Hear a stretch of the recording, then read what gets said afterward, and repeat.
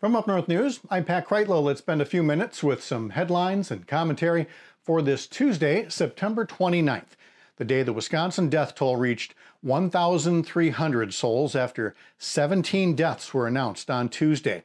We've seen 17 or more deaths in a single day before, but only 6 times previously, and all of those happened in April and May. We'd gone 4 months without so many lives lost in 24 hours. Until now. Also troubling are the hospital statistics. Not only a new record number of total beds in use by COVID-19 patients, but for the first time, more than 200 Wisconsinites are in an intensive care unit in one of our hospitals. In just a day, 32 more ICU beds filled up with COVID patients. Governor Evers helped deliver those numbers Tuesday afternoon and was asked about President Trump's plan to hold 2 airport hangar rallies on Saturday in Green Bay and La Crosse. You heard right, Green Bay and La Crosse, 2 places where coronavirus is spreading like wildfire. The governor said that the president could do one of 2 things. One, he said, maybe not come. But if he does, he could wear a mask and insist that everyone at his events wears one too. Well, watching the coronavirus numbers explode in Marathon and Winnebago counties, places where the president previously has held these kinds of events with largely mask-free crowds, you can see why there's worry about what 2 more super spreader events can do at opposite corners of our state.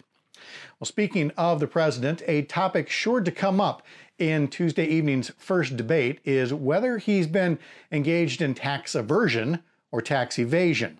And it reminds us that Wisconsin has its own issues with tax loopholes, giveaways, and special favors for the wealthy and well-connected.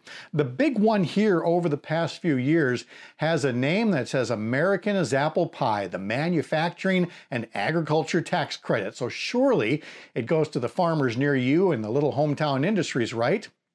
Well, almost 80% of the credit is going to 0.2% of Wisconsin tax filers, the ones with income of $1 million or more. That's 0.2% of tax filers getting 80% of the credit, which is not tied to job creation at all. You can read more about it and other impacts of those stiffing the taxpayers over on our website. Also, the Wisconsin Supreme Court took oral arguments on Tuesday on the efforts by a right-wing legal group to purge more than 100,000 voters from the registration rolls based on data that is far from reliable.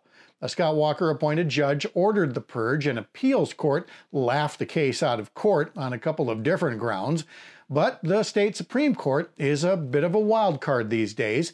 A decision isn't expected to affect the November 3rd election, but again, they are a wild card. So our reporters will continue to follow that and more, and we invite you to follow along at upnorthnewswi.com. Sign up for our twice daily newsletters or find us on your favorite social media feeds. From the editor's desk in Chippewa Falls, I'm Pat Kreitlow.